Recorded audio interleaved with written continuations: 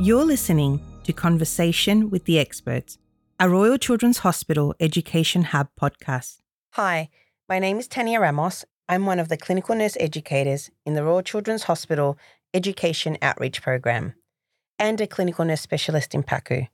Joining me today are Bec Marshall and Claire de Simone, who are the clinical nurse consultants for our ENT department. In the outreach service, we often deliver education about managing patients who have undergone tonsil-adenoidectomies, and we often get actually many questions on what we should be teaching parents and families and their children about the care at home. So I'm super excited to be doing this podcast today. Today, Bec and Claire are going to join me to discuss the importance of family and child education and actually how this leads to decrease admission rates and improve outcomes. So super happy that you both joined me again. Thanks, Tan. Thanks for having us. Amazing. So in our previous podcast actually that I did with Bec, we discussed that actually having your tonsils and adenoids removed can actually be a big burden on the family in terms of the care that the child requires at home in terms of pain management. And I just want you to take us through this, Bec. Tonsillectomy creates an open wound, so there's no other surgery that they remove something and just leave it open. Yeah, so there's bare muscle there. So there's going to be pain. And I think being really open and honest with the families about this can set really good expectations for the family. They create an open wound. There's a muscle that needs to move because you need to talk, eat, swallow, all those things. You can't put a dressing on it and you can't rest the area. So you think about breaking a bone and the surgeon puts a plaster on and says, don't use it for 6 weeks. So they let it rest, let it recover. We just can't do that. Yeah, it's impossible. Yeah, impossible. An analogy that Eric Levi, I just listened to a podcast of his that he said was, if you fell over, scraped your leg, and then you pour saliva on it and food, it's going to be painful. So think of it that way. True. It's a good analogy. That's absolutely true. And on top of that, we're actually doing this surgery on children. Yeah. And getting children to stay still and not move and cooperate, it can be most difficult at the best of times. Yeah, they're going to cry, they're going to scream because it's sore, and it's kind of that catch-22. And then there's a point where pain will get worse before it gets better, and letting the families know that, again, sets that real clear expectation that nothing's gone wrong. This is very standard way of recovering, and that's just where new nerves enter the wound site and it becomes super sensitive. There's a plexus of nerves, so injecting one area, it's difficult to block the whole area. And then also these children are mouth breathers, and they'll continue to be mouth breathers for a period, and it dries out the area, it dries out the wound, and it just becomes really sore. One kind of thing after the other. It's a painful procedure. Yeah. We need to say that. And I think that's so important because often families may underestimate how painful this actually is, and they might have kind of like a incorrect preconceived idea that it's kind of going to be like, oh, you'll be in pain for a day or two and then everything's going to be okay. Yeah. And we know that that's not the case. It's a solid 2-week recovery and it's rough. There's going to be days that, they're going to struggle to eat and drink and sleep and all those things. Pain relief is huge, that we'll talk about soon. And it's just so important to let them know that pain is going to happen. And that leads on to the next question, which is for you, Claire. So, obviously pain's a big issue, but why is it so important to educate, I guess, the child if they're at age that they can understand and their family on pain management and also the importance of eating and drinking? Because, I've got kids and if they've got a ouchie, they're going to not want to be doing things that is going to cause kind of an irritation to that particular area. Now, if you've had your adenoids and tonsils removed, particularly your tonsils, you're not going to be inclined to want to eat or drink. Yeah, of course. So the biggest point around education is, one, we want to set those expectations from the get-go very clear to the family, because we have this preconception that a tonsillectomy procedure is so common and it's a minor procedure. That's the way people look at it. In actual fact, yes, it's performed very regularly, but no one really talks about the recovery afterwards. Yeah. And it comes with its own risks and obviously discomfort. So it is important to inform families about that. We definitely want to be talking to these families because I think putting in education at the very beginning helps us reduce those readmission rates and the patients have better outcomes. To, I guess, heal from this surgery, a child needs to keep eating and drinking. That's what's going to make that healing keep happening.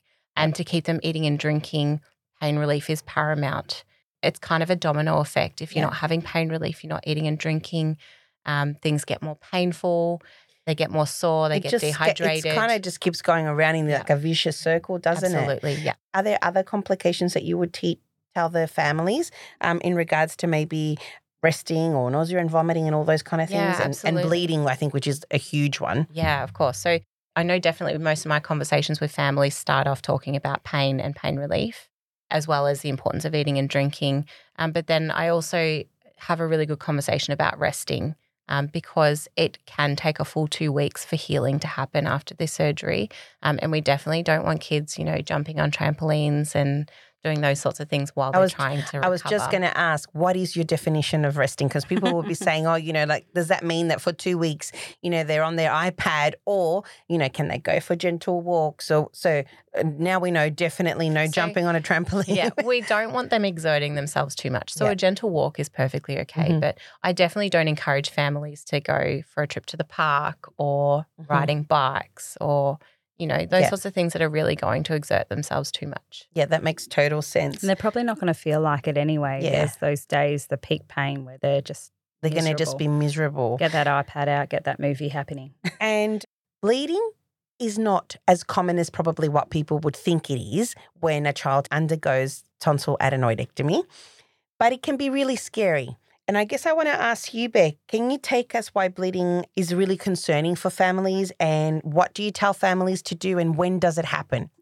Yeah, I think it's, again, about being realistic about post-op recovery and that bleeding can happen and it can happen up to 2 weeks after the surgery. I know recently had someone at day 16 even. Wow. That's super rare, but it can happen up to 2 weeks after the surgery, and that's why number one thing we say 2 weeks off school because we don't want them, spitting in the back corner of the playground and not telling anyone, and then all of a sudden they collapse because, they've had a big bleed. Yeah, correct. But things that we tell families to look for are blood in the corners of the mouth. If they have a vomit or, spit up anything, have a look at it.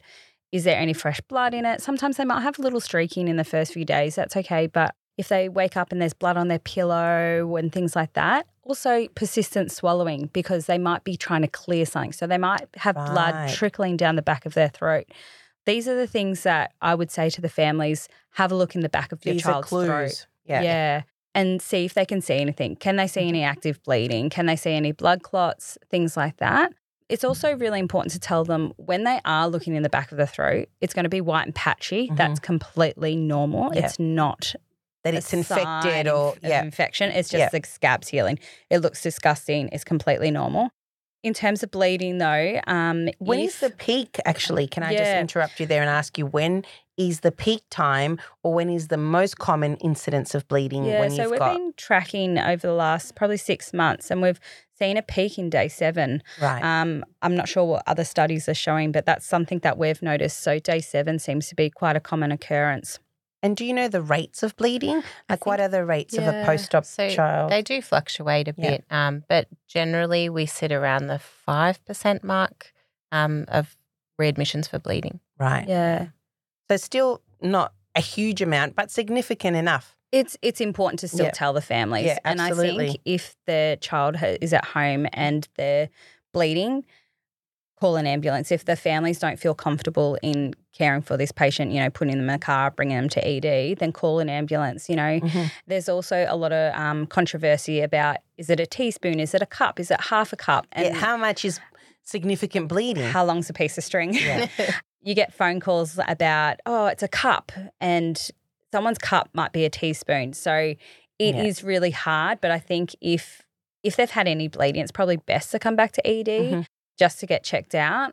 I know other hospitals, they might not even readmit them. They might just say watch and wait. Other countries do a lot of different things. I think one of our consultants was saying that they don't really even readmit patients after a bleed and, that's why our readmission rates might be a little bit higher because maybe we're a bit more conservative. So a bit more cautious. Yeah. So it really varies then. Correct. Yeah, but educating families on bleeding is super, super important. Now, what resources do you give families, Claire, in regards to managing their child at home? And I know that in our previous podcast, Bec's kind of touched on that pain medication chart, which I think is amazing. Yeah, so that's one of the most important things that we give to all families, the Safer Care Victoria pain medication chart. I just think it's such a fantastic thing to give to families so that they can have a visual representation of what time they're giving pain relief. I don't know about you guys, but it is super tricky keeping track of 3 different sorts of medications. And what medications typically would our patients here at RCH go home with? Yeah, so normally they'll go home on regular Panadol and then they'll go home on a non-steroidal medication. So that will either be ibuprofen or celecoxib. And that's generally dependent on the doctor that orders that. Yep. But it's always one or the other. Right. For a stronger breakthrough pain relief, we usually prescribe oxycodone. Yeah. And would you prescribe oxycodone even to the children with obstructive sleep apnea? Yes. Yeah. Normally, yes. Sometimes, depending on the child, they can be a little bit more cautious and order a lower dose just to see what they're like with it beforehand. But yeah, usually they still will have some oxycodone. Oh, fantastic. And then what are other resources that you would give families? Yeah, so we also give them the Discharge Care post-tonsil and adenoidectomy kids health info is a really good structured guide on what to expect while they're recovering from surgery. We've also just had that translated into 5 different languages. Oh, amazing. I love that. Looking after our culturally linguistic diverse families. I think it's so important. Yep. So that will be available on our intranet in the coming weeks. Yeah, fantastic. Yeah. And just for our listeners, the Kids Health Info fact sheets are available to everybody and they can be easily downloaded from the RCH website. And we also give out some medication fact sheets, particularly when we're prescribing something like celecoxib because it's an unfamiliar, I guess, medication for families. Yeah.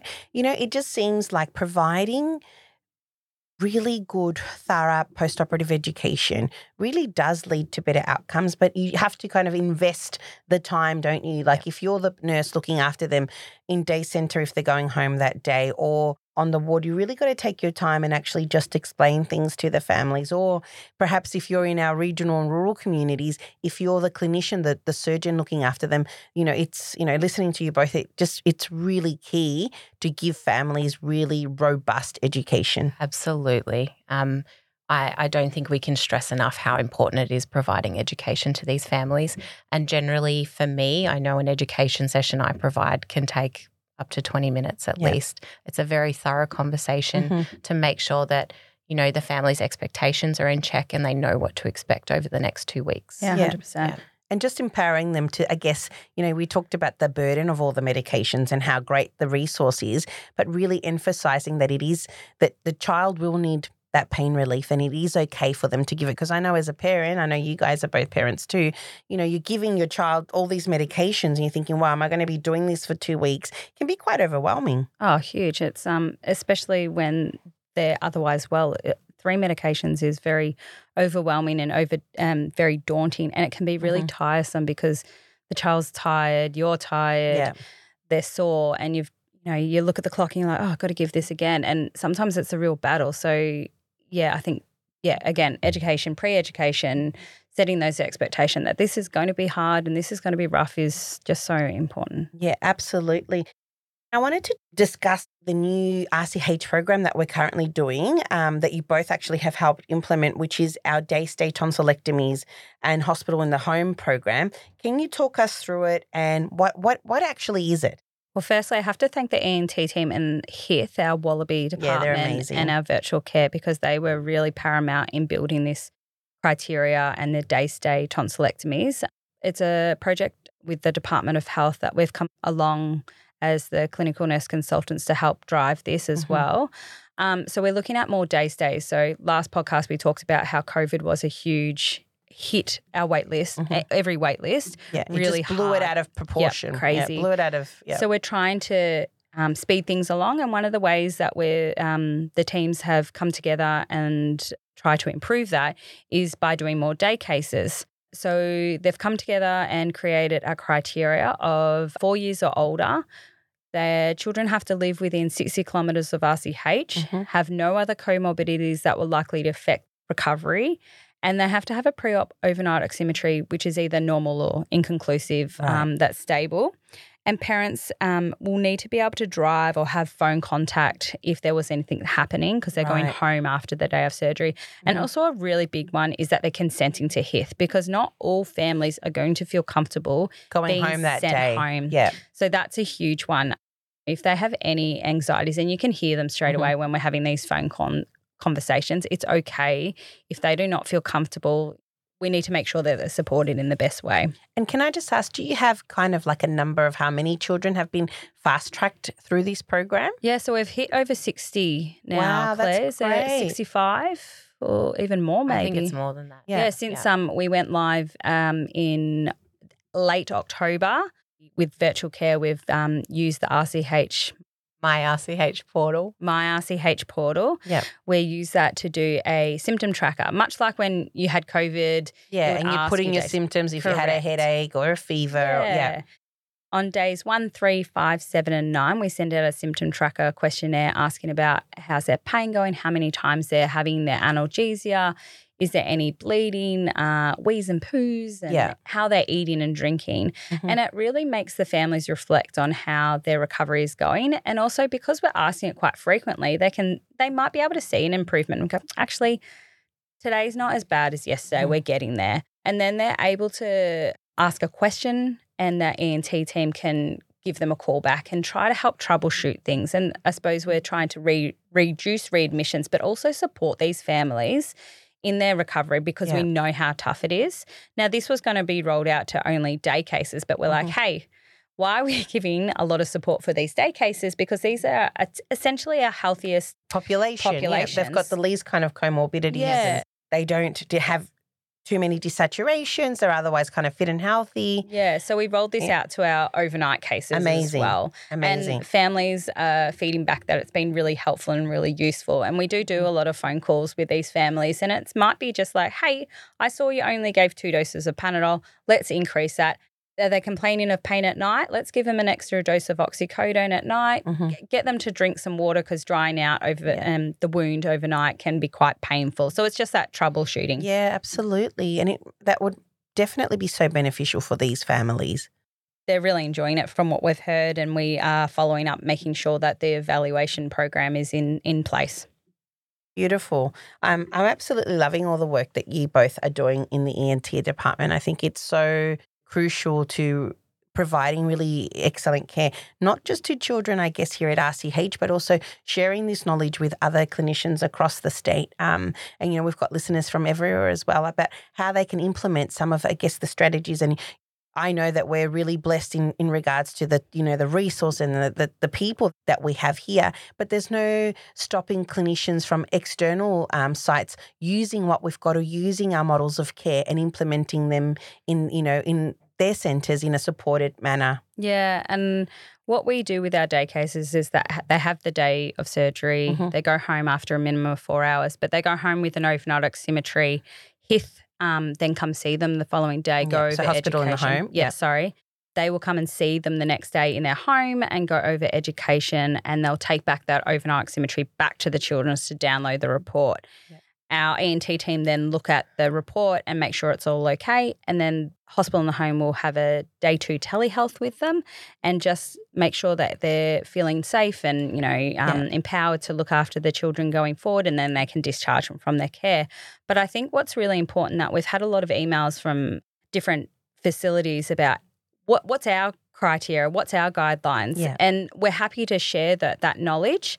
But I think it's really important for those clinicians to look at what resources do they have in their own hospital. Yeah, absolutely. And what do they feel comfortable being their criteria because their surgeons might not agree to 4 years and above. They might want to increase that to, 6 or... Yeah, and some centres don't have an urgent care or an ED associated to it. In the home. So what criterias suit that facility and what resources, do they have available? Correct. That makes so much sense. They can't replicate it, but they can tweak it to how their clinicians... They can adapt it and use it and also get ideas. Yeah, fantastic. Absolutely. Well, again, learning so much from you both today. And as we wrap up, I just wanted to finish asking you both, what would you encourage, nurses and other clinicians to discuss for these children that are being discharged after tonsil-adenoidectomy? So to be honest, I think the first thing we really want nurses to be discussing is how tough the process, the recovery is. We just want them to be really honest with families, because I can't tell you how many times I've walked into a room after surgery and the parents like, this is fantastic, look how much they're eating. Yeah, everything's going great at that moment. Yes. And so unfortunately, one of the first things I'll say is let's take advantage of that right now because it's going to get a lot worse before it gets better. Hydrate them. Yes. Yep. I guess discussing what the normal recovery is, because as we've mentioned, pain usually gets worse before it gets better. Yeah. It can peak at different times for children, but I guess most children we see kind of between day 4 to 7 or 8 even is when they really kind of hit their peak before they start getting better. And those 4 days of pain are 4 days of, uncomfortable, unhappy children, stressed out families. So it's significant. Yeah, definitely. Thank you so much for those take-home messages, Claire. They were fantastic. And Bec, before we wrap up, I just want to invite clinicians to the up-and-coming study day that we're facilitating with the Education Hub and the ENT department. Can you tell us a bit more about that?